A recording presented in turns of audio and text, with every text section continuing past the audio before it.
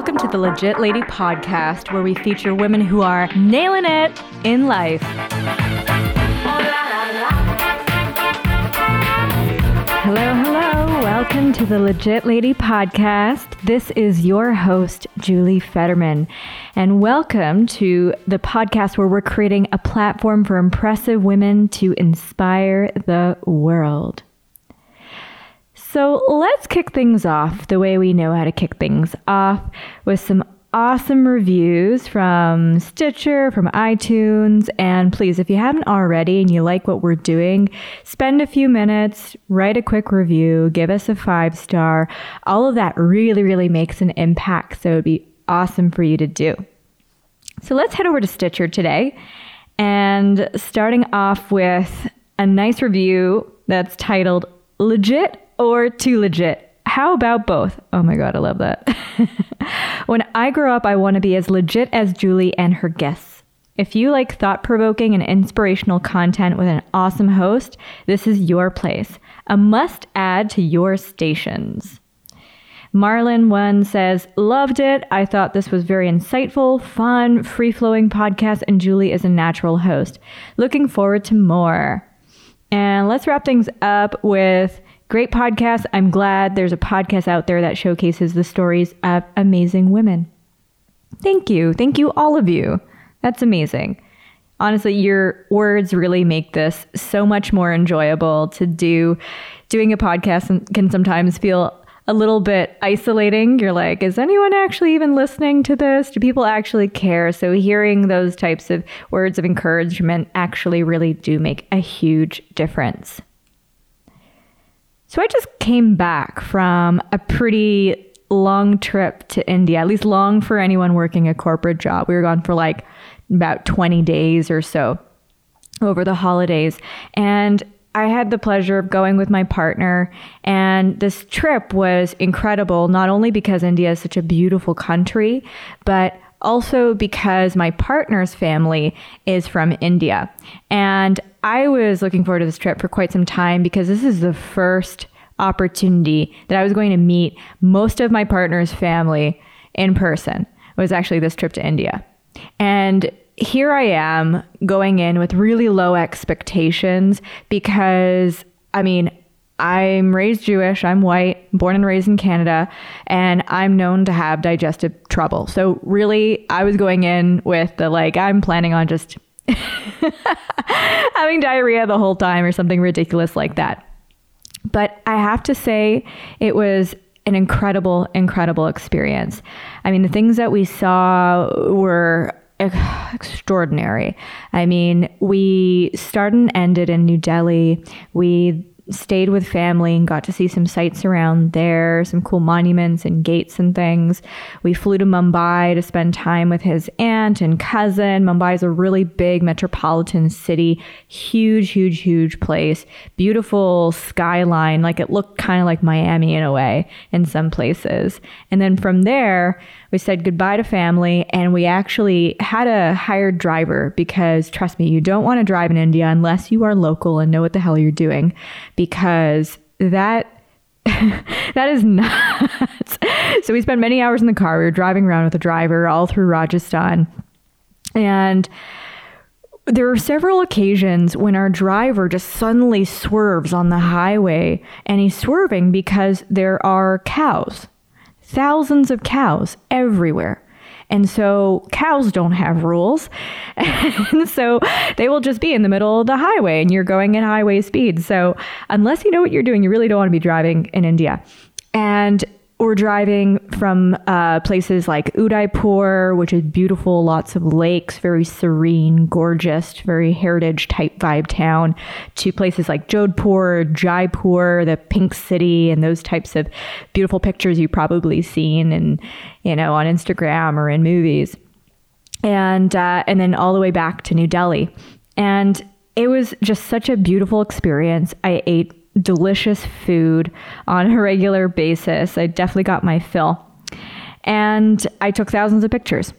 And if you're curious about some of the images that I captured, I've been slowly posting them on my personal Instagram, which is at Fleur de Julie, like Fleur de Lis, but Fleur de Julie. Haha. And a couple of key takeaways that I had was actually more around being the only foreigner and only white person in a lot of public spaces. So especially if you're North American, imagine going to a massive, massive shopping mall, like probably 2 of your local malls put together at least, and being the only white person there. And maybe this is something that some of you have already experienced, but this was the first time I've ever experienced this before. And I've traveled quite a bit, even to places like Thailand, and there are always, handfuls of expats or things like that. And that was new for me. And I was never uncomfortable, even though I had a lot of people either doing double takes, triple takes, or stopping in their footsteps.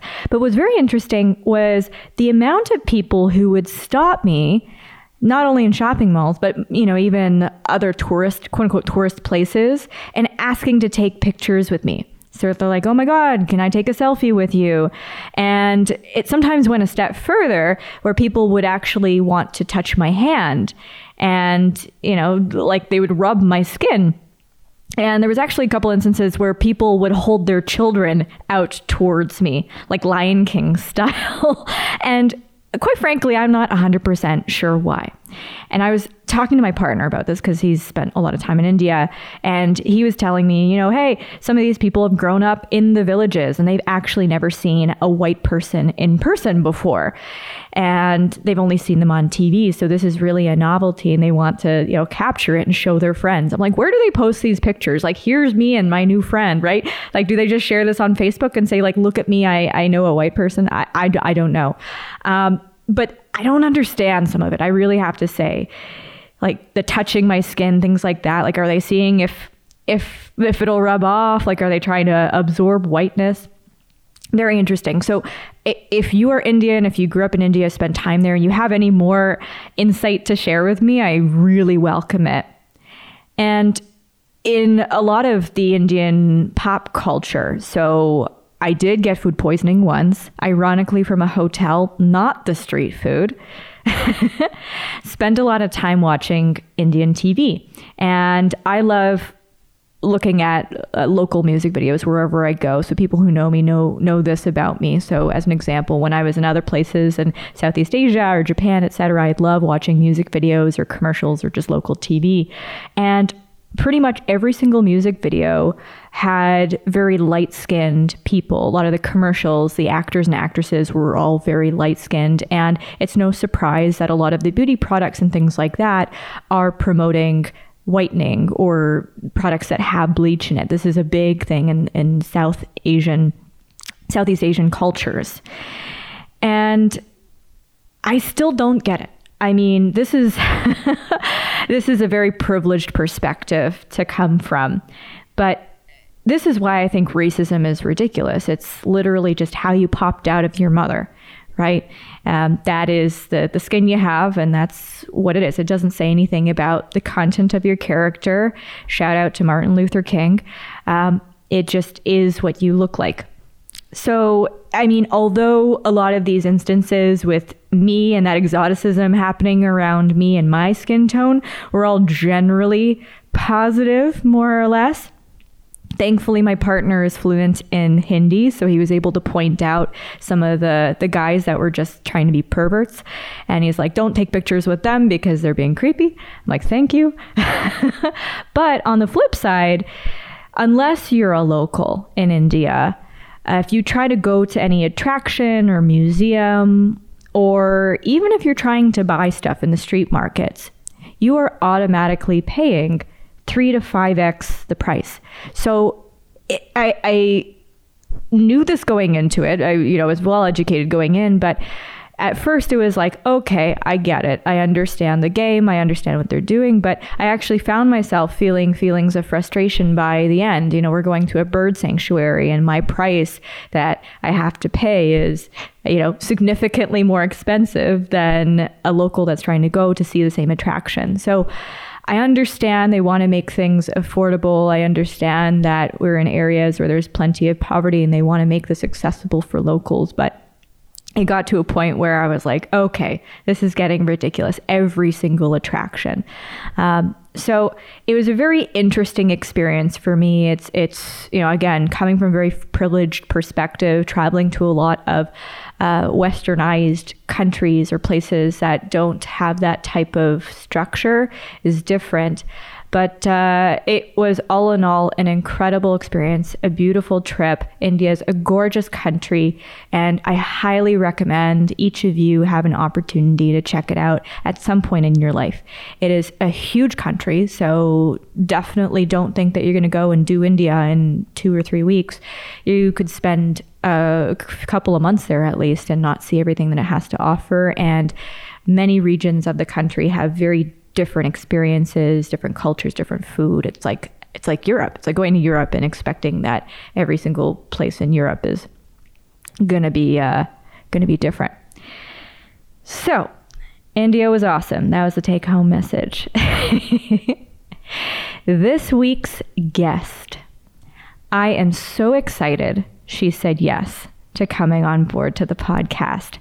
I actually went to high school with our guest.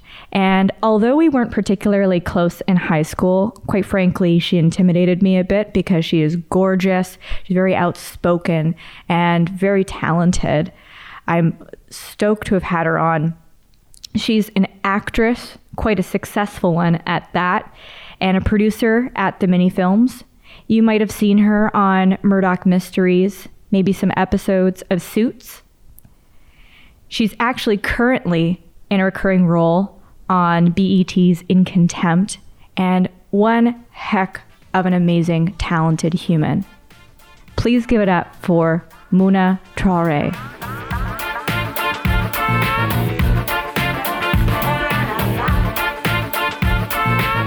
First and foremost, thank you for being here on the podcast. Thank you for having me. It is amazing to see you after so long. I know. I know, after such a great conversation with Solana, and I was like, you know what? I really need to have Muna on here too. So I'm really happy. Well, I love it when like ESA alumni get together because we have such a strong alumni. Everybody's doing so many cool, creative, interesting things. Yeah. Sometimes like so far from what we majored in at ESA, but creative nonetheless. And so it's cool. It's cool to participate and support. Yes. Amazing. Well, I very much appreciate it. So you know how this works. This is really about you, and we get to know you. I'm like, nervous smile. You're like, oh, I don't know how I feel about that. Well, so what we're going to do is get to know you better through 10 main questions and lots of conversation throughout. I got some specific questions I'm going to throw in, but ultimately it's just a good conversation between us. Great. So to start things off, we're going to dive in head first with question 1, which is, what advice would you give to your teenage self?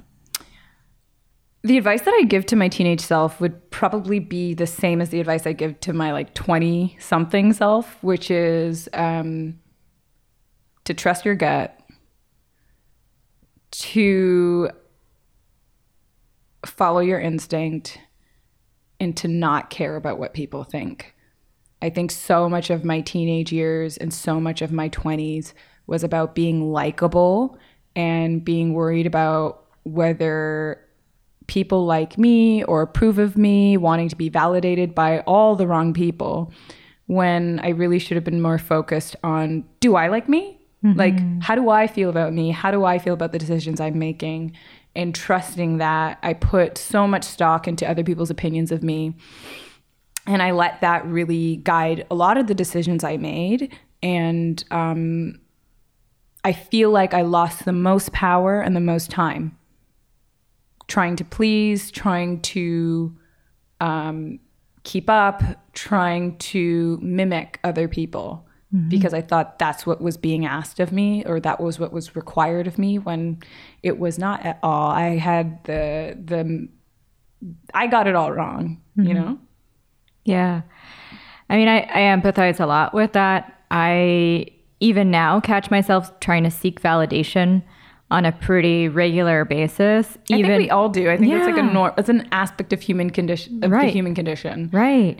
But I mean, especially back in high school, I mean, yeah, you're in this really awkward social situation. And so you're trying to do and say and look like the things that people want.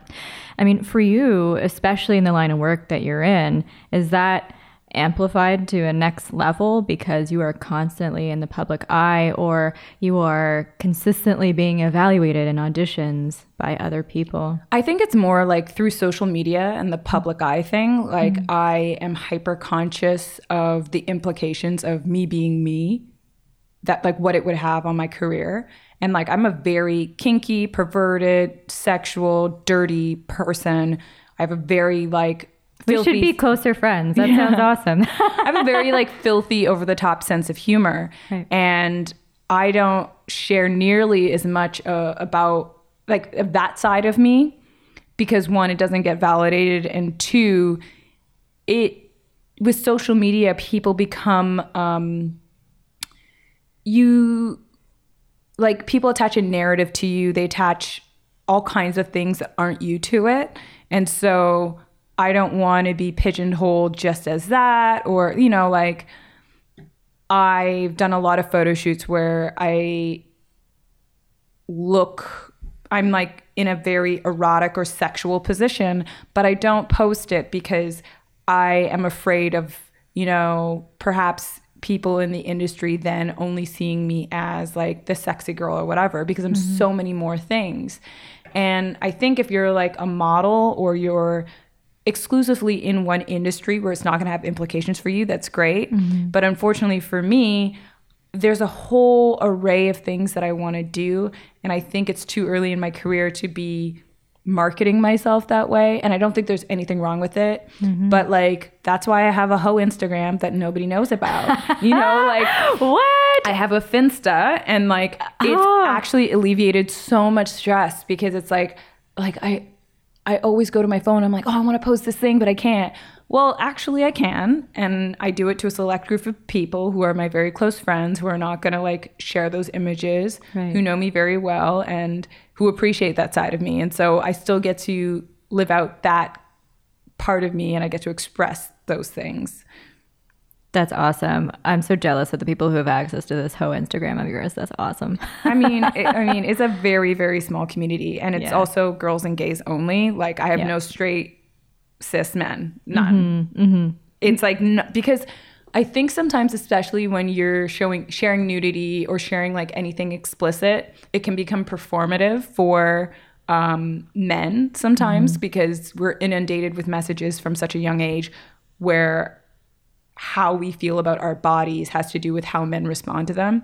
And I'm so not about that. I don't care what men think about my body, whatever. And I don't want that to influence how I share. It's not just my body, but like my humor, anything. Like I don't want to be thinking of whether or not I'm attractive to a man. That's what my main Instagram's for. That's why I have so many selfies and those like pretty pictures. They can get that there. But for my close friends and my gays, like, you getting full on fuckery. Yeah, amazing. Well, and it totally feeds into that dialogue of your motivation for posting something in a particular way. And so that's your safe space to be able to do whatever you want. And it's all for you. And it's curated. Exactly. Yeah. That's great. Well, I'm curious to understand, because you were mentioning being in the public eye and being careful of how you present yourself so you don't eliminate opportunities in the future. Do you feel at any point in time that you've been almost exoticized as an actress of color up to now, or have you been like pleasantly surprised how things have gone on? Okay, so I think this question is almost like twofold for me because I wouldn't say I feel like I've been exoticized in my career, but like sexually and in dating, yeah, of course. In my career, it's more so that when I first started acting, I had an agent and I was working with people who saw me a certain way. And so and it wasn't in this way that it was like, oh, she's an exotic black beauty or like sexualizing me. It was more so like they had an idea of me and that's what they wanted my career to look like. They had an idea of what kinds of roles I should do, what my hit was. And that just didn't vibe with me. And as soon as I changed my reps and the people that I worked with, and they really understood and appreciated me for who I was, like the tone of what I would audition for completely changed. So if you look at my resume, you can actually see that I every single thing that I've done has been pretty distinct. Like I did Brown Girl Begins, which was a coming of age story that was like Afro future sci-fi. I did Murdoch Mysteries, which is like a period show. I did In Contempt, where I play a Black girl who was raised by white parents who is working in a criminal defense office. It's been a really wide variety. It's pretty badass. Yeah. So I'm lucky, and I think that for some actors, especially 10, 15 years ago, that would probably be the case. But for me, I think because I've been coming up during this like push for diversity, it's really allowed me to work on things that aren't so two-dimensional. Mm-hmm. Well, good for you for actually taking the agency to say, listen, this first situation doesn't feel right with me. It took years, man. though. It took years for me to feel empowered enough in my position as an actor to be able to like, no, like I'm the gatekeeper. This is what I want for my career. When I first started, I was 16 and my idea was like, oh, you tell me what to do. Right. I'll do what you tell me to do. Or what do you think? Because I didn't have parents who were helping me navigate my career. I didn't have a mentor to sort of help or support me in that. So my voice was not present in a lot of the decisions that were going on. Whereas I think I was like 2021 when I switched agents. And that was the point where I felt like, oh, this is me. I don't care what anybody thinks. Like, I'm going to wear my hair like this. I'm going to look like this. I'm going to play these kinds of parts. And I can tell you that once I started going on auditions and I stopped wearing makeup, I started booking jobs way more. It's insane. Wow. That's great. Yeah, but when I was young, I had this idea that I had to look like glamorous and look beautiful all the time. And Black like Barbie. And honey. Yeah, exactly. And I can tell you that a lot of my auditions, I go in looking like a fucking rag mop.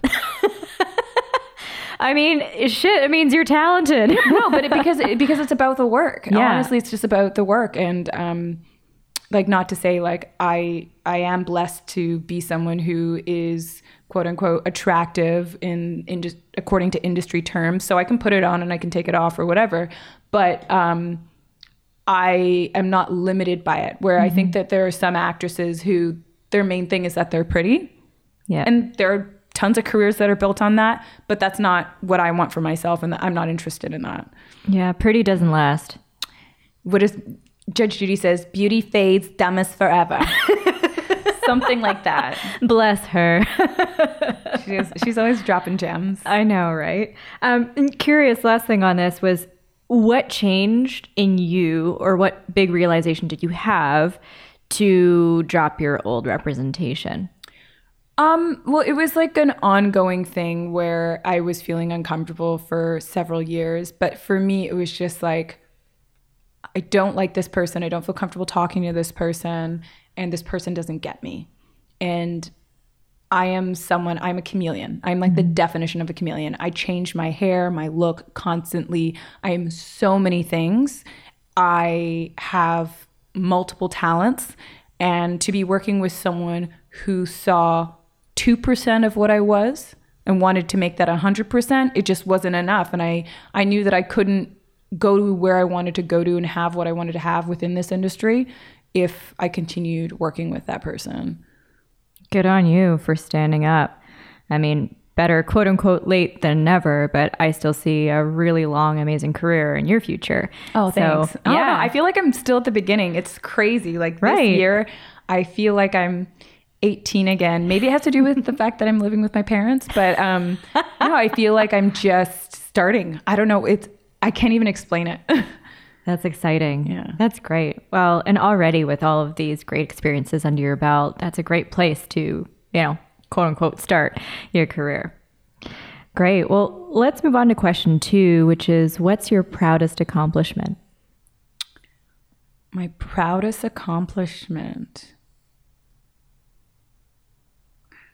I would say winning the Best Short Film Award at the Montreal Black Film Festival. I can't even remember what year that was. I think it was in 2016. Oh my God. I creeped you. Yeah. I creeped you online. Because we so didn't expect to win. Like, we didn't even dress up for the award show because we were just going to attend to support other people. Like, we assumed that we were, because nobody liked our film. Like, we would get emails from programmers, you know, or we'd ask them for feedback, and some of it was scathing. And so so we just assumed that, like, yeah, we were nominated, but it was just not like we didn't, like, we thought we were just included not because they actually valued the film. And so when we saw all the other films too, and we were like, oh my God, that guy's film is definitely going to win. It's so good. We loved it. He was wearing a suit and tie. He was ready to take that award home. He was like had the speech. Yeah, he was so ready. Like, we had nothing prepared, because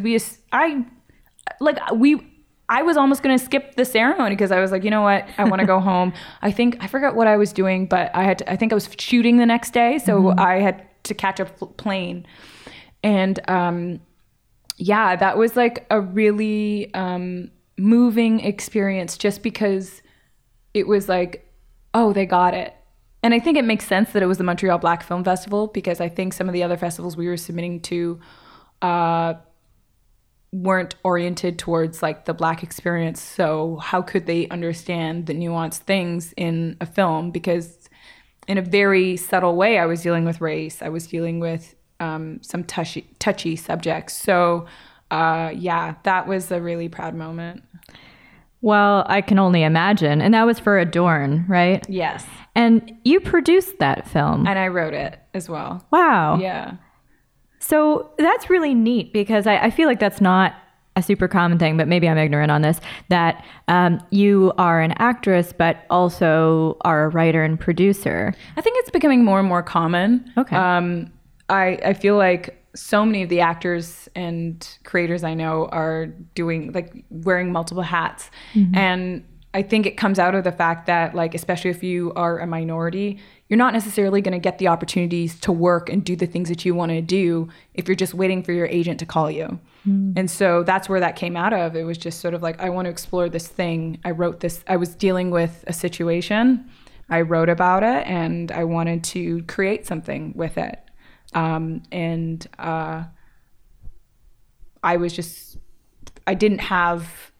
career wasn't flourishing at the time. So I had the space to do it. That is so meaningful that you saw a gap and you decided to fulfill it. Like, hey, I would like to really represent the Black experience in an authentic way. So that's a niche I'm going to fill. Is that what got you into producing in the first place? Yeah, 100%. It was just sort of like looking around and being like, I see so many talented women and people of color who aren't working, who aren't getting validated by this industry. Why not create a platform so that I, myself, and others can create and do the work that we want to do and that we're capable of, and at least find some sort of outlet? Because it's unfortunate. There are a lot of people who are in this industry who don't get a chance because of how they look, or they're, you might not be tall enough or whatever. There's just, it is a game of optics as well. Mm-hmm. So that's why we started the company, and that's why I've started creating. That's so cool. Yeah, I empathize. I mean, I grew up dancing, and I still remember being like a fairly young child going to the National Ballet, and it was like their sort of open audition day. And I'm this short, kind of chubby kid in this big ballet studio with tons of like leggy, skinny children. And I just felt so out of place. It was just not. Yeah, and it's not even that you don't have the passion or determination. It's just like technique, you don't fit the type. That's it. Yeah. That's literally sometimes what it comes down to. Yeah. I mean, and that happens to me for roles all the time. Mm-hmm. It's just like my skin's too dark. Mm-hmm. I have had people tell me that, and I've heard about conversations that were happening about me behind my back during production about that. And it's not something I can help, but like things like that happen. Yeah, you're like, great, I'm just gonna peel this off and like put on a lighter shade. Like you can't do that. That's ridiculous. I've had friends who were recast because they're like, you know what, you're 20 pounds too heavy. It was like, oh, this role initially was going to be one way, and now we're taking another direction, and you just don't fit the type now. Wow. Yeah. Do you see that as a standard that's going to eventually change? It already is, I think. It's slowly but surely, and obviously, like, it's such a small percentage, but I think that percentage is going to grow because I think people respond to it. I was like online shopping on the ASOS website, and all of the models are normal girls. Like, for one swimsuit, you might see a girl who is a size 10 or a size 2 or whatever, but it's like not just skinny girl, skinny girl, skinny girl, skinny girl. You see a variety of bodies, and it's not labeled like, oh, this is curve or whatever. There is a petite section, but I think petite may be children or like... No, petite is like me. Oh, okay. Like short people. Yeah, like it's not like, but like it's not, it doesn't necessarily mean like skinny or whatever. No. And I was so legs. into it. And I think that people are responding to that. Like, we want to see ourselves reflected in the media. Yeah.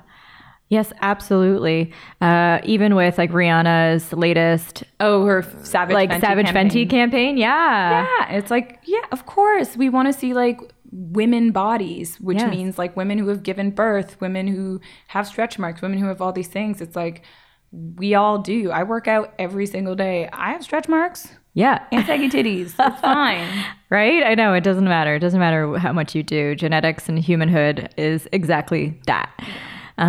And I also think, and tell me if I'm wrong, I think especially with the amount of attention that all this misogynistic stuff has been getting in the entertainment industry, it seems like that is starting to force a bit of a change. I'm not sure if that's something that you felt or observed on your side at all, or if you disagree. I mean, I'm obviously just an objective person, but it seems like this is now sparking further conversation into challenging a lot of entertainment norms. I think that I haven't had that much like hands-on experience with it, but I do see that in terms of like how people are being portrayed, women are being portrayed, storylines, etc. They're really making efforts to create some sort of balance and at least critique patriarchy and misogyny in terms of like how characters are depicted. I just watched the new season of House of Cards, and the Me Too movement is all over that without even actually saying it. Yep. I mean, their lead was one of the people who got taken down by it, so how could they not in some kind of way speak to that whole thing? Yeah. You know? Their literal portrayal of, spoiler alert, of making their Senate completely women. The cabinet was the cabinet rather, women. yeah. Yeah. Like that is such a powerful image. And then I think it was like at one point when I don't know if it was a journalist or somebody who's like, oh, she's weaponizing her femininity.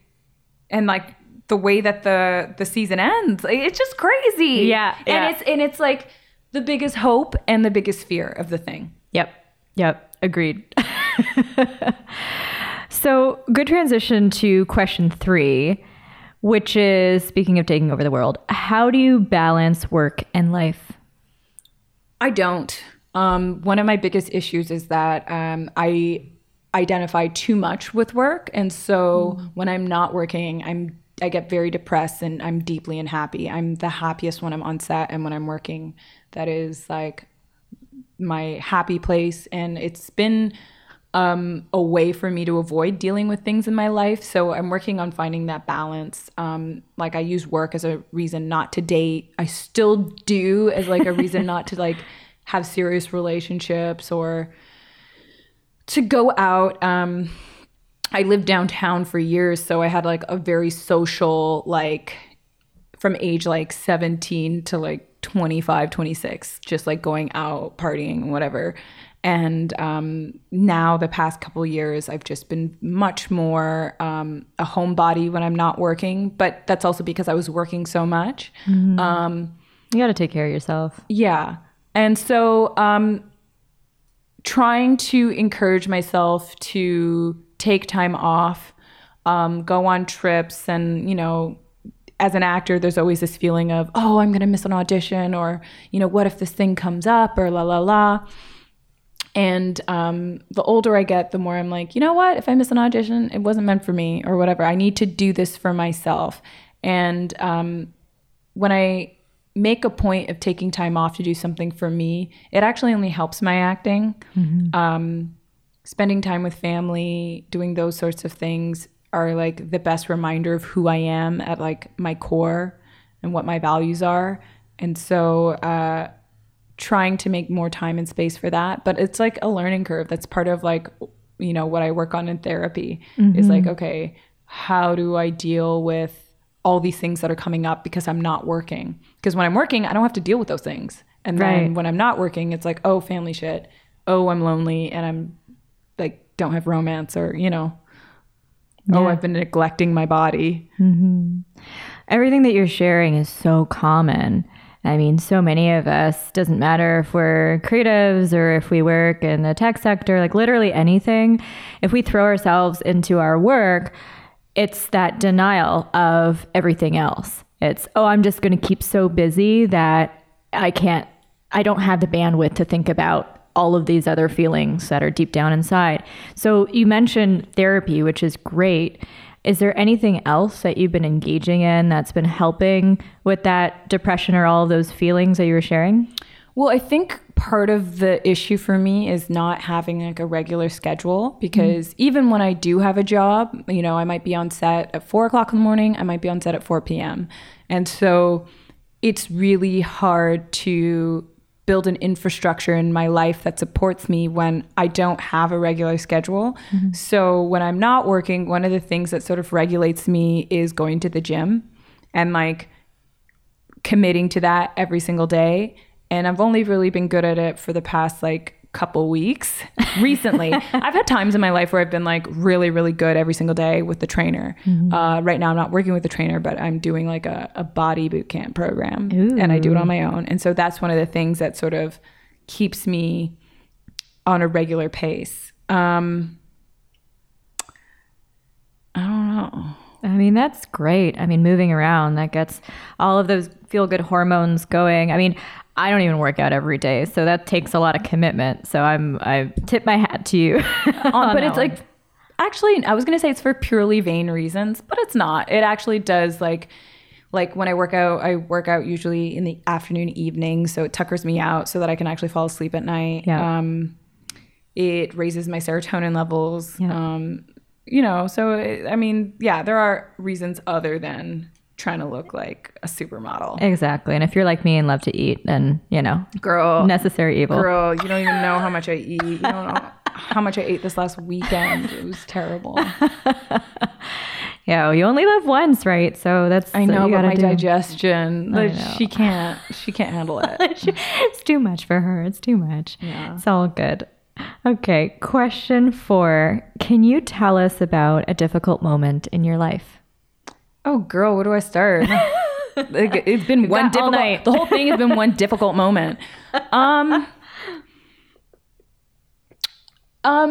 of the most recent, like, difficult moments, well, not recent, but like when my sister, she currently works at CAMH, but, and she's a peer support worker, but, I don't know what her title is officially, but, from about 2012 to 2014, 15, my sister was experiencing psychosis that was induced by, she was partying in Israel and she was on acid and she dropped M, and basically it induced schizoaffective disorder. Wow. And it was a really, really difficult time for myself and my entire family, because when she was sick, which was like for 3.5 years, it was just like dealing with the symptoms of it, her mania, her anger, like rage, her, you know, religious delusions, all kinds of things was really, really hard and took a toll on everybody. Wow. Yeah. I can only imagine that's terrifying to see a loved one who is not acting like, you know, they are. Is that something that is fairly common? And what is that typically caused by? Like, was it a mix of the drugs? I don't know very much about this. I don't know if it's common or not. Like, I don't know the statistics about it or anything. Mm-hmm. But what I do know is that, so my mother is schizophrenic. So obviously my sister and I probably have a predisposition towards it. That's part of the reason why I don't do drugs, because I don't ever want to test the limits of my biology or my genetics. Whereas my sister, she definitely experimented with drugs. She smoked a lot of marijuana, drank a lot. She was someone who really like overindulged with substances. And she, you know, pushed herself to the limit.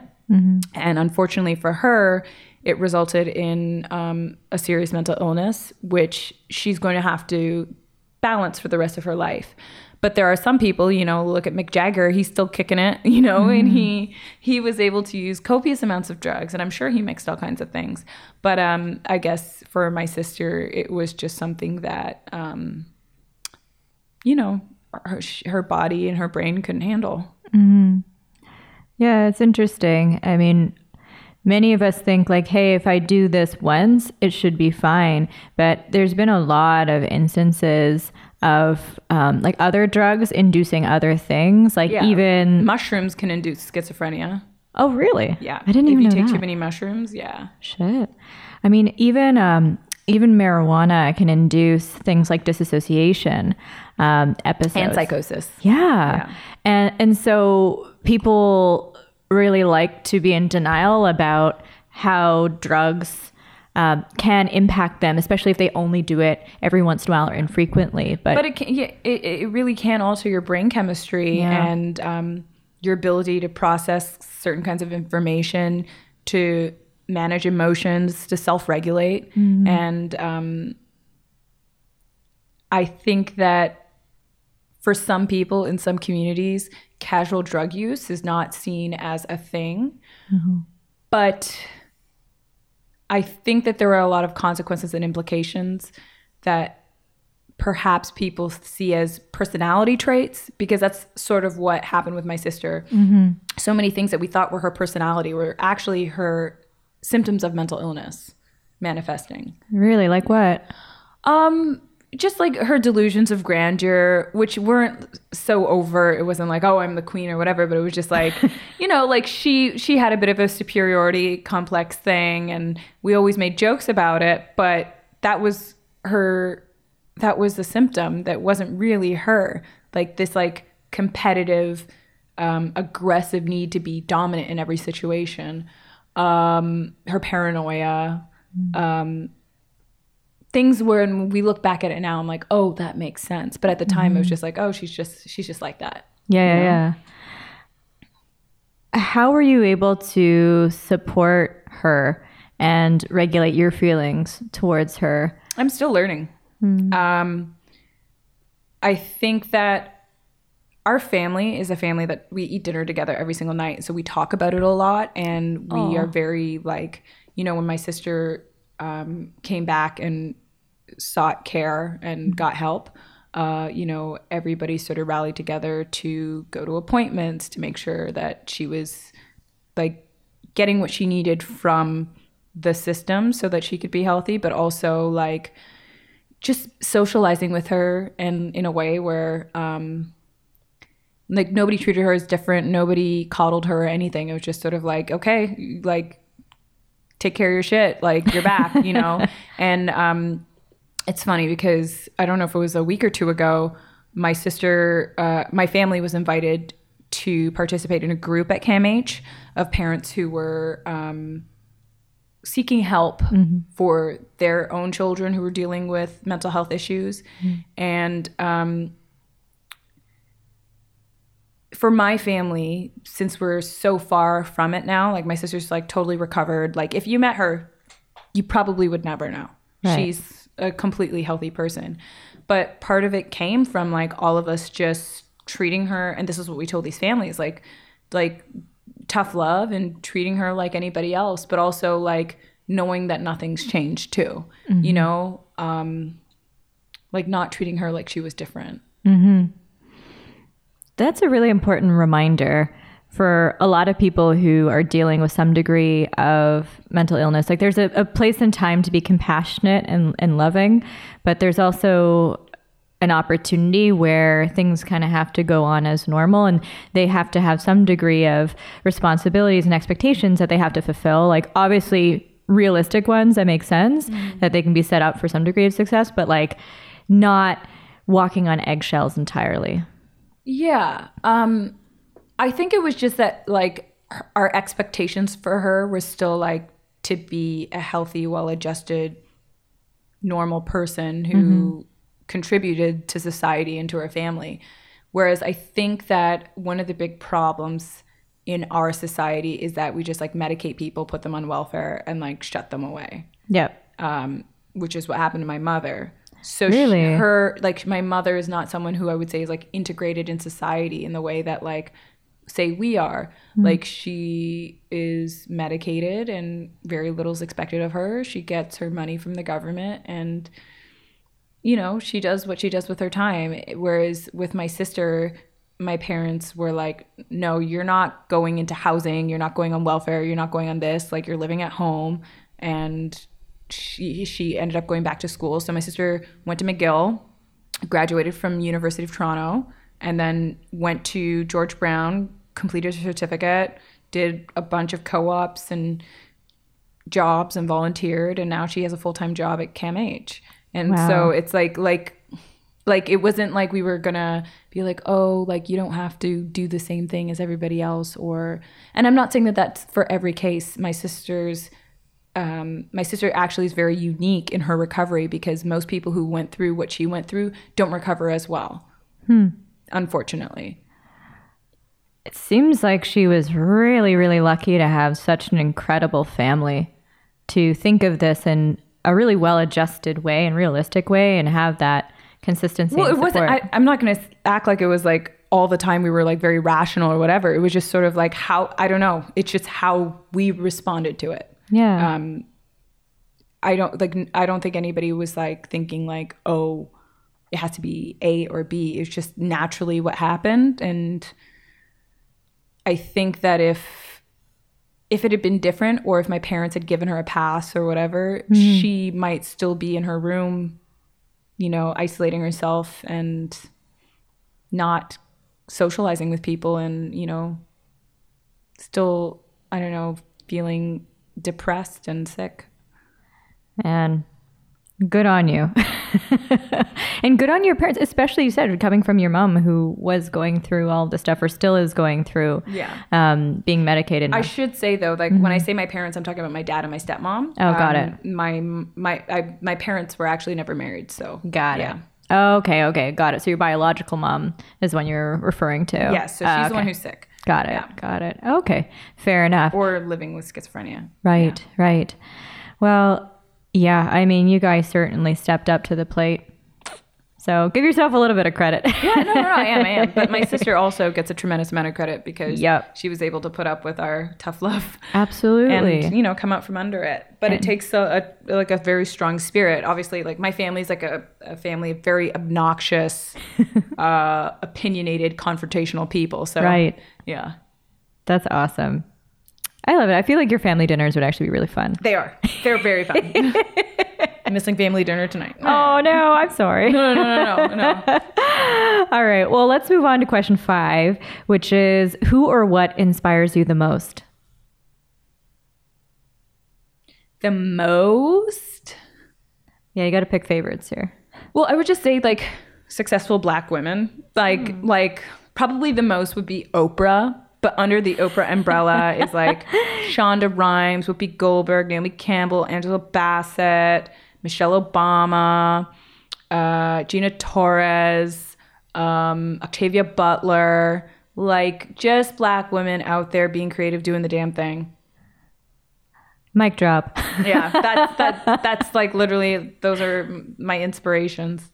Yep. Well, they are incredible and impressive women, so I don't blame you. That's awesome. And is there any other inspirations creatively that you have, other inputs? Well, right now, I am so inspired by the film Mid-90s that was written and directed by Jonah Hill. I for the last like week and a half or so since I saw the film have just been moved and struck by the film, and it's made me more clear about how I want to communicate my story and translate it to film, and how I want people to feel coming out of that experience. Wow. That sounds so profound. I've never heard of it. Like Jonah Hill, like funny Jonah Hill, or like, wow, really? Yeah, it actually premiered at TIFF this year. Okay. But it's a film that's, I guess, his thumbprint, a reflection of his childhood growing up in California in skating culture. Cool. And I think it's beautiful. I love it. I'm sure there are people who disagree. But that's what's like really, everything. Yeah, but that's what's really inspiring me right now. Ah, that's so cool. I'm definitely going to have to add it to my to-watch list. All right, question 6. What is the most adventurous thing you've ever done? I think when I went to Berlin in 2014 and I just had no idea what I was doing. I just had a shitty year acting and nothing was working out. I applied to a program, like a conservatory program, didn't get in. And I told myself, I was like, well, if I don't get into this program, then I'm going to Berlin. Why Berlin? Well, I was trying to decide between Copenhagen and Berlin's cheaper. All right. And makes sense. But I wanted to go somewhere that didn't speak English and where I didn't know anybody. So yeah, and it was just a great adventure. That's so cool. Are there any big highlights from that? Yeah, like, going to Poland with my girlfriend for what we thought was going to be a day trip, and then ending up staying there like overnight and sleeping in a field. What? Breaking into an abandoned amusement park twice. I don't know. It was just like, Wait, what? Why twice? Because it was so cool. Like, I don't know. You just had to go back? Yeah. What else did I do? I don't know. I just did lots of really random fun stuff, traveling around Europe here and there. Just like, I just wanted to like live somewhere else and have a totally different existence. Like, I just wanted to wake up every day and have my surroundings be completely different than they were at home. And that's what I did. And it just unlocked something in my spirit. Like, I felt so stuck. And then when I came home, I was unstuck. Oh, wow. That's so cool. Yeah. Man, yeah, I love travel. That's incredible. And so do you go with your friend or did you meet people while you were there? No, I just met people. I literally, the first day I got there, I had a friend who I think he just moved to Sweden, but he was like visiting Berlin, and he invited me out, and I didn't go home till the next day. Like, and I just met all these people, and I'm very friendly. I'm like, you could put me in Uzbekistan and I'd make friends. Like, I'm not, I can see that. I'm very okay to like meet people and like make friends and socialize on my own. So it was just like such an adventure, just making new friends and making really close friends, people who I'm sure I'm gonna be friends with for the rest of my life. It was interesting. And it's crazy because Berlin is almost like a sister city to Toronto. There are so many Toronto people in Berlin. Really? Yeah, it's insane. And but people, like, I became friends with people who I never would have been friends with in Toronto. That's cool. Give me an example. My girlfriend Marina, I met her my first day in Berlin. We had tons of mutual friends, had never met in Toronto. The first day I met her, I was like, hey, like, because she was traveling around Europe. So she was stopping in Berlin as well. And I was like, hey, do you want to go to Croatia? Like, let's meet up and go to Croatia. And then we ended up doing that. And, I saw her last week and she's pregnant, and she's like it was just like someone who, I met randomly who happened to be from the same city and like in a similar social circle. And now we're friends 5 years later, still in Toronto. And yeah. Man, the world is really majestic like that. Like, this type of stuff happens literally all the time. Yeah. Like, my now best friend that I met was randomly on the same birthright trip to Israel with me, and her name is Julia. And so I literally looked around the table of all these people on this trip, and she had like super funky dyed hair and was like also really out there, artsy fartsy kind of interesting chick. And I'm like, yep, this is the girl I'm gonna be friends with. And it was just so funny. We had so many things in common, just clicked instantly, and then decided to extend our trip together and just see more of the country. So I totally empathize. Yeah, it's that's really great. fun. Really fun stuff. And you mentioned like the love of being able to go somewhere and, you know, not know anyone. Being in the public eye, do you get recognized Only often? by like old people. Like Really? yeah. Like I rarely get recognized, and if I do, it's usually by like people who watch Murdoch Mysteries. You know? Oh, that's kind of cute. Yeah. You know, but like again, I'm a chameleon, and so many of the things I've done, like if you look at me on In Contempt and then you look at me on Murdoch Mysteries, I look so different. Mm-hmm. And so I think for a lot of people, it's hard to like recontextualize. Mm-hmm. So no, I don't get recognized very often. Really? Which is great. That, I mean, I guess it does work to your advantage. So yeah. I ride the subway all the time. So no like weird fan stories? No. Really? Not yet. Oh man. No. I have to revisit this in a couple of years. Yeah, maybe. And you'll be like, yeah, I have all these dudes mailing me their underwear and stuff. No. Not yet. All right. Well, I mean, honestly, I see big things for you. I honestly think that you are going to just continue to rise. So thank you. You're going to have more fans, I'm sure. Being like, hopefully. Are you Muna? Oh my God. I'll be like, I went to high school with her back in the day. Oh God. I think back to like those times. Yeah. If I could tell my teenage self anything, I'd be like, be nicer. Stop being a jerk. It's not cute. I know. You're going to be embarrassed by this in 10 years. I know. Kids are the worst. I mean, kids are dicks. But I know. I think back to that. And it's like, we live in this time where like, you know, people go back and they find people's Twitters and whatever, and then you experience real consequences for things that you did 10, 15 years ago. Yep. And so sometimes I think, oh God, like if my high school, middle school self comes back to haunt me. Yes, I mean, my brain wasn't fully formed and I was going through all kinds of shit. Yeah. But it still sucks that like I look back on myself and I'm like, oh, I wasn't happy, and hurt people, but like I was kind of shitty to a lot of people. Yeah. But you know, at least as an adult, you have an opportunity to change how you act moving forward. Unless I get outed on Twitter. I mean, well, fingers crossed you don't have anything out there. Yeah. No, I don't. But I mean, you know what I mean? It's so true. I'm sure I wrote something snarky in somebody's yearbook. Like, I'm sure there's like, you know. Now I'm scared. I'm gonna have to go back and look at my yearbooks and see what happened. But no, I mean, like that's high school, man. High school is such a brutal place sometimes. Even now, even with social media, people I can't imagine what it's like for kids nowadays. No. Yikes. I know. I watched 13 Reasons Why and I was like, wow. Oh, I'm not watching that. That looks stressful. It is very stressful. I'm so over shows that stress me out. No. It's like even This Is Us. I don't know if I can keep watching it. Every show. It's like fucking crying. Emotional torture. I know. Literally at work, everyone just keeps talking about every time they watch an episode of This Is Us and how much they cried the next day. I dare you not to cry. I know. Dare you. I know. I don't blame you. I'm with you. All right. Question 7. What do you attribute your success to? My parents, like their financial support throughout the years has meant that I've been able to have the career that I have.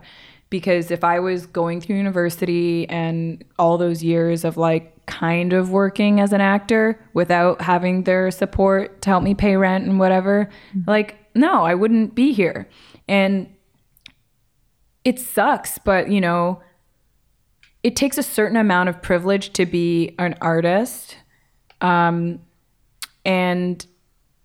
I was able to make it to auditions on time with enough sleep because I had the privilege of having parents who were helping me out. I wasn't working at a restaurant till 3:00 in the morning the night before. And, you know, like I can't say enough about, you know, the fact that I'm here is because I had people like supporting me and helping me to get here.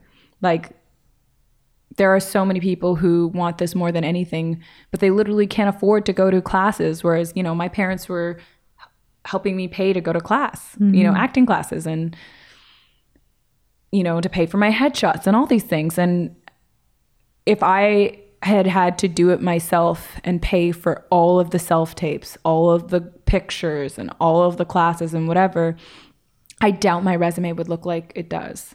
Maybe it would, I don't know. Maybe the constraints would force me to work even harder. I don't know. But I feel as though a huge part of it is because they took a whole lot of stress off of me. Did that ever come to mind when you decided to pursue acting full time? No. I decided I wanted to be an actor when I was like 3 years old. And when because my parents were not supportive of it. And when I was like a teen and my parents weren't supportive, I was like, I will strip if I have to in order to like support myself as an actor. You can keep talking. I'm just going to get you some tea. Oh, thank you. Yeah, no, I was going to be an actor no matter what. And I was ready to starve for it. I was ready. Like, I love acting so much. I was born to be an actor. Like, there was never going to be anything else that I was ever going to do. Ever. Like, I was never going to be a lawyer or a doctor. No. So I would have found a way no matter what. I know that. I believe that 100%. But I was lucky that I didn't have to, you know, I was lucky that I didn't have to strain that hard, because I know for some people, especially, you know, say you have a kid or whatever, it's like, are you going to choose between feeding your kid or doing this thing that now suddenly feels gratuitous?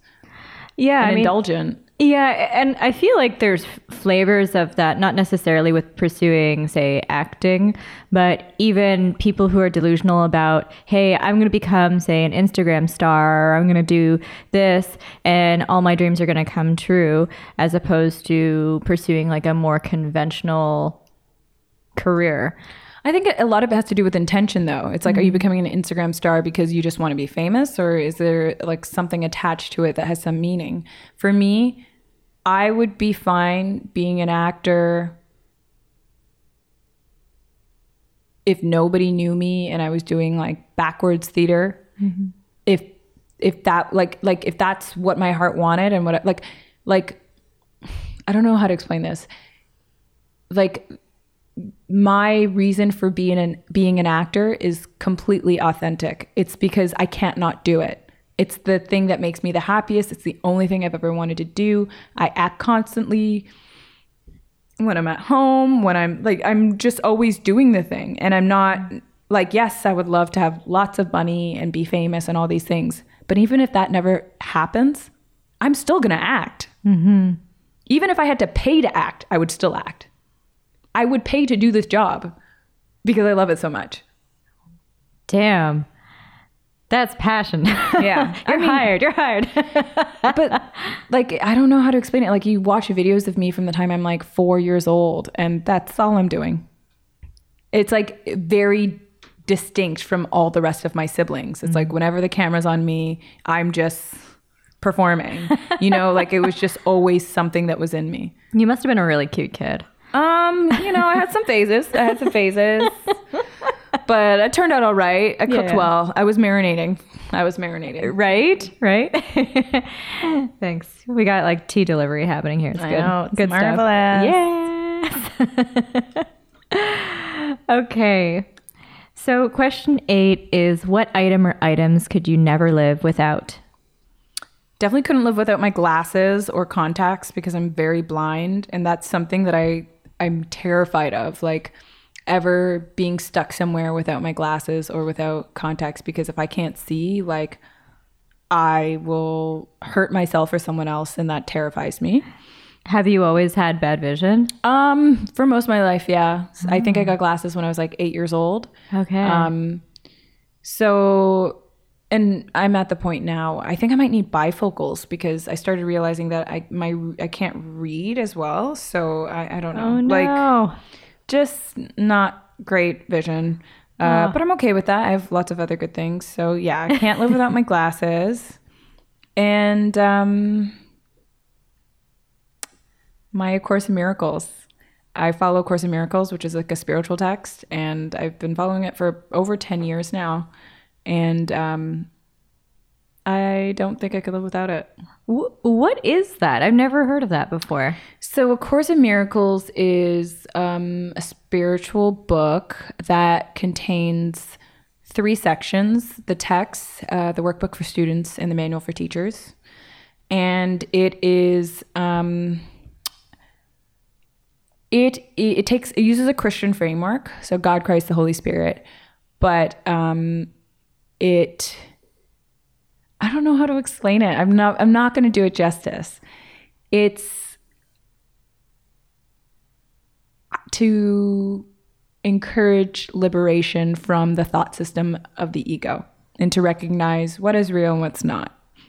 So the workbook for students is like lessons. So every day you have a lesson. What was my lesson today? Can I remember it? No, I can't. But I try to do my lessons every day. And I've had periods in my life where I've really leaned on it as a form of support and spirituality. And yeah, I love it. There's a lot of spiritual teachers because you can combine it with almost any form of spirituality. So there are a lot of spiritual teachers who use it in conjunction with other things. So I don't know if you ever heard of like Marianne Williamson, her book, A Return to Love. That's based on the foundational teachings of A Course in Miracles. There's tons of people who are, Oprah, Jan Van Zant, many people who are fans of A Course in Miracles and follow it. Yeah. Wow. And so it's literally a text that takes you through a bunch of lessons and teachings and things. So the first part is the text. Okay. So the text is almost like a Bible. Sure. But about like the complete thought system. Right. And the second part is a workbook. So it's just like a lesson every day. Just ask you to spend 15 minutes every day meditating on this thing. And how many, is it like a year's worth? Yes. Okay. And then the last part is the manual for teachers. So it's for people who want to go forth in the world and teach A Course in Miracles lessons and teachings and to further understand them. Wow. Yeah. Is there a lesson that you can remember that you can share with us?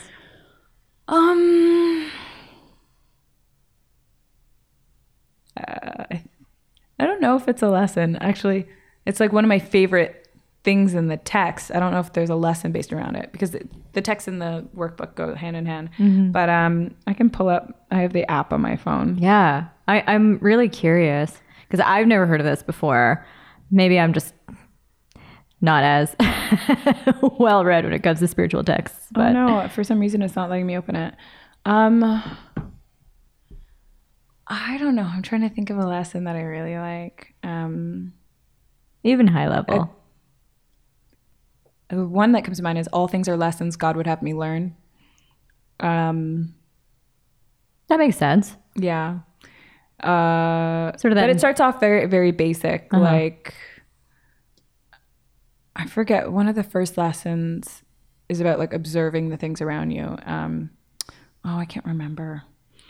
Oh, you would think I would know off the top of my head, like a single definitive lesson, but no. No, that's fair.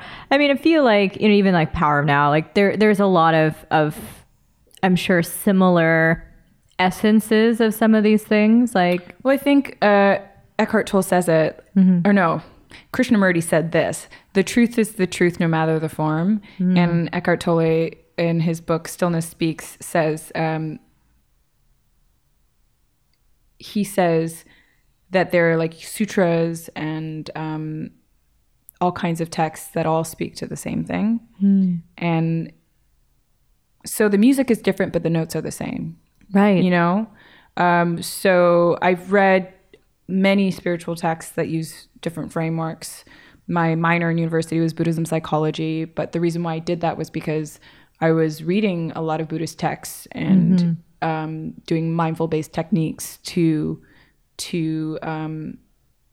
help deal with issues I was having. And that program is like the study of Buddhism, Buddhist techniques, mindfulness and contemplative practices on the mind. And so for some of our courses, we were required to read sutras and then write about them and how it made us feel or how it changed our perspective on something. And I think that, like, you know, Buddhism, Christianity, Islam, A Course in Miracles, all these things, if you're open and willing, can also, they can all inform each other. And so I'm someone who identifies as spiritual and not religious. And, you know, what resonates with me as true, I gravitate to and I am open to, and then I leave the rest. That's a really great way to be. You know, I think that traditional religion came at a time when we needed systems to make sense of our world. And it was our way of creating community and traditions and things like that to bond socially and create structure and rules. And so I think what can happen is we get lost in some of these rules. But I think people just take it literally. They do. Yeah. Yeah, exactly. And instead of just capturing the essence and that spirituality of it to then, as you said, like inform your life and, you know, not literally living their life by it. Yeah. I don't want to speak on that publicly, but yeah, I have a lot. We can take it offline. Yeah. But yeah, I feel like we can get into like a big long podcast just about that alone. Yeah, when I went to Thailand, that was my first like real exposure to Buddhist practices and Buddhist texts and stuff like that. And I found I really enjoyed a lot of the philosophies that I learned about not being so attached to material things and being able to be more mindful and all that good stuff. But anyways, I digress. So question 9 is there anything you'd like to promote? I don't really have anything to promote. Girl, you're on TV. Oh, I guess. And you're a producer. Tell us something. Okay. Well, there's a film that I starred in last summer called Acquainted, directed by Toronto director Natty Zavitz. And it's premiering at the Whistler Film Festival December 1st. And it starred Giacomo Giannotti and Liza de Oliveira and Jonathan Keltz and Adelaide Kane and myself and Rachel Skartston. And I'm in a show called In Contempt, which is on BET. And if you go on the website or you download the BET Play app, you can watch it. And I play Vanessa Hastings on that show. I've also starred in Murdoch Mysteries, which is on the CBC, and you can find it also on Netflix, I think. And I was in season 9, 10, and a little bit of 11. I am also the star of the film Brown Girl Begins, directed by Sharon Lewis, which you can see on literally every Air Canada plane. I get a message every other day from someone who's like, "Oh my God, I saw you on my flight."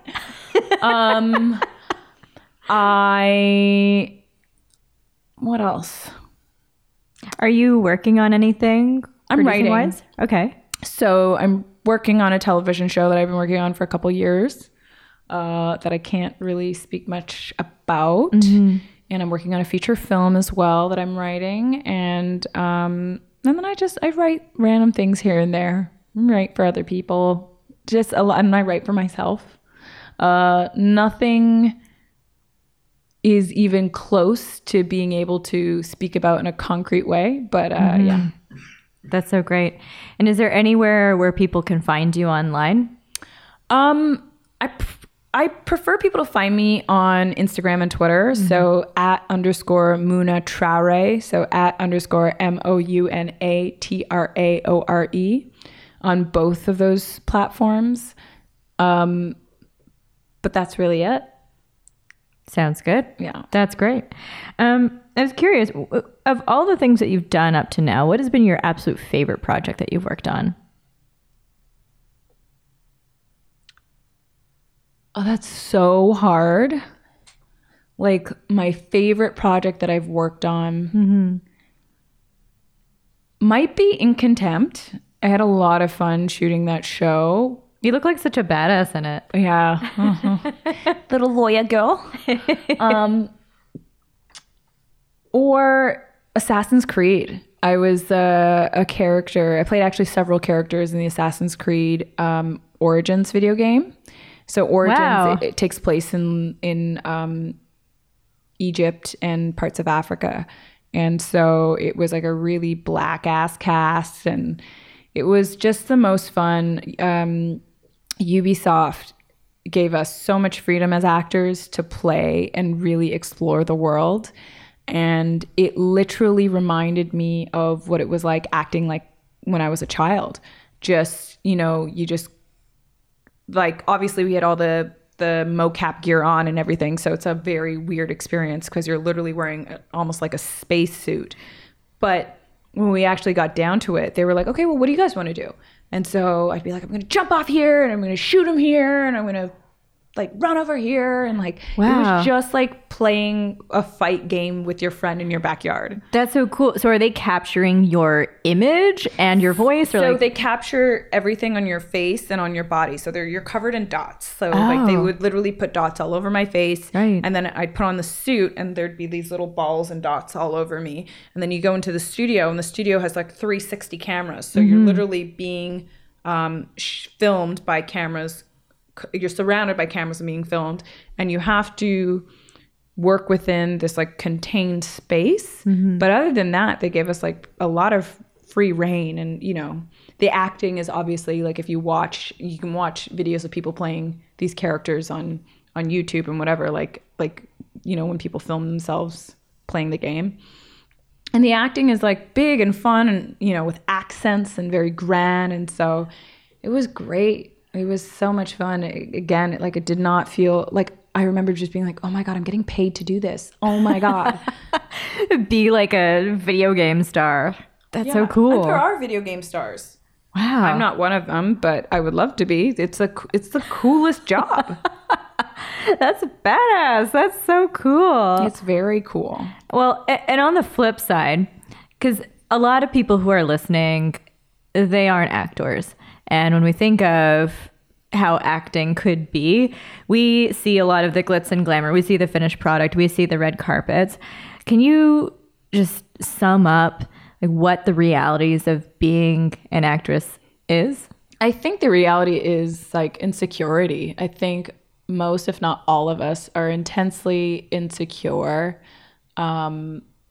And everybody's human. I think that so many people put actors and these public people on a pedestal as if they don't deal with the same things that you do, but they do. But unfortunately, it's also like amplified and put under a magnifying glass. And I can't imagine, being some of these A-list stars who, might be grieving for a loved one or whatever, and then some other aspect of their life is sensationalized. I think especially actors are sensitive people. I think that's perhaps why we do what we do, because we are sensitive to the human condition and we have something to say about it, or we want to do something about it. And this is the way that we know how. And so I think that people should know that, actors are not only human, but very sensitive creatures. And that also like, we piss and shit and fart just like everybody else. Really? Most of the time. Most of the time, I walk around looking like shit. When you see those pictures of me on social media, all glammed up or whatever, that takes fucking effort. And that is not me most of the time. If you run into me on the street, the likelihood that I will look like that or I will like live up to some idea that you have of me, it ain't gonna happen, sweetie. And that's also something I've had to learn too, because in times where I've met some well-known actors that I've really admired, or I met my biggest celebrity crush this year. Who's that? Boyd Holbrook. Oh, I love Boyd Holbrook. And like, he wasn't like a disappointment, but he was just himself. And obviously I have this fantasy that he's never going to live up to because it's completely delusional. But he was so sweet and he was so nice. Aww. But like, I project my fantasy onto that person. And I think that we do that all the time. It's like, as opinionated and as judgmental as I am of someone like Kim Kardashian, I don't know her, and she's also human. And even though she's like such a huge celebrity, like, I have no right to make assumptions about her or her life or her ability as a mother, because I don't know her. And she's going through this the way everybody else is. And it's like, you know, you don't know if somebody's dealing with mental illness or mental health issue. You don't know if someone is, you know, struggling with an eating disorder or something like that. Like, like, everybody is fighting about a battle you have no idea that they're fighting. Every single person. And I would say that, like, you know, say you see someone walking a red carpet and you get pissed off that they don't want to sign something or take a picture with you. You don't know what the fuck happened to them that day. Maybe they just, like, one more they just don't have in them, because it takes so much energy and so much out of yourself to be that person for other people. And sometimes you need to just be there for yourself. Yeah. That is true. And I think that's a really important reminder that these are human beings, and to not always put them on such a pedestal. You know, even the way in which we act in Toronto during TIFF, people literally stake out in front of hotels just to see someone and scream at them. And, I know, and try like, to people touch are like them staking out for George Clooney or whatever. And it's like, the man has 2 babies and a wife. Like, yes, this is part of the job. And yes, like, he's a very gracious public person. But at the end of the day, like, I wish people were that excited about, you know, Ruth Bader Ginsburg, or, like, you know, the politicians and the people who are actively trying to make changes, because those are the people who really need that support and that energy. Yeah. Like, George Clooney's going back to his, like, $10 million home and in, you know, living his life. Yep.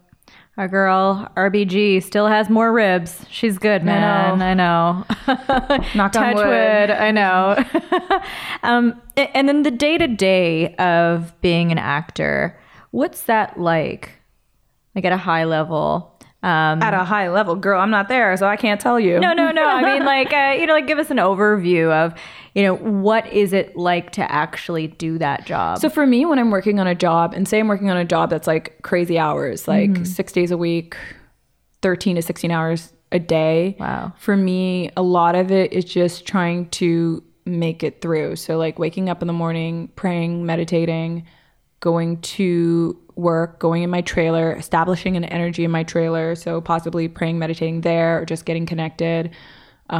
Because it's a very social environment too, because there's hundreds of people working on set. So I got to, like, calibrate myself and my brain to be around and with and supportive of all these other team members. Because I want to contribute. I want to take anything away from all the work that everybody else is doing.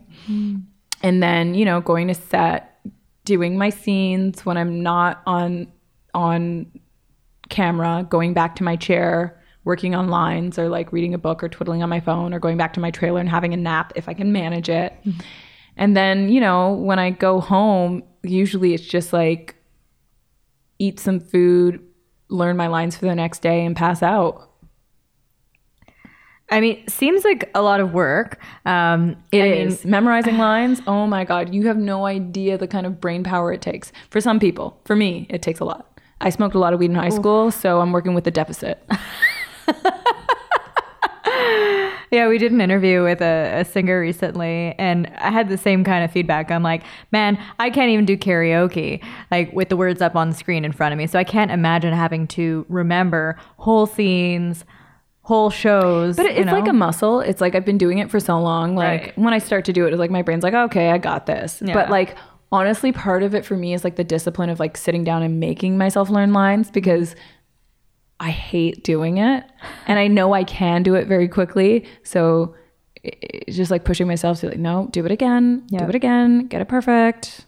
It's not good enough. Is it just repetition for you? Is that the secret No, sauce? I have so many tricks. Really?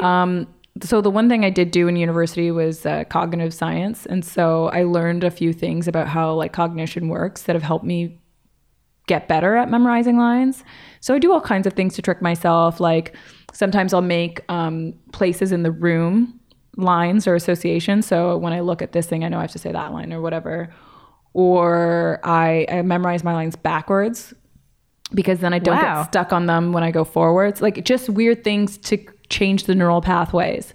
How do you, so like literally saying the sentence backwards or like the order of the lines? The order of the lines backwards. Oh. And then doing them forward like I do, or like physical activity really helps. So learning my lines while being physically active. So learning them on a treadmill, or when I'm like working on them, whenever I say my line, I do something like a physical motion or I dance because I get it into my body. And so I remember it better than if I'm just sitting passively. Yeah. Weird things, but yeah. That's so interesting. And like when I walk around Toronto, I'm sure people think I'm nuts because I talk to myself all the time, but it's usually because I'm just like running lines constantly. That is my life. Well, nowadays, especially with like the cordless headphones and stuff. I mean, I pretend that I'm listening to, I'm talking to somebody on my headphones when I'm really memorizing lines. If I have my headphones. Yeah, no, it's true. It's true. Not so crazy. That's so cool. I've definitely learned something new. So to round things off with question 10, what is a lesson you learned the hard way that you'd like to share with our listeners?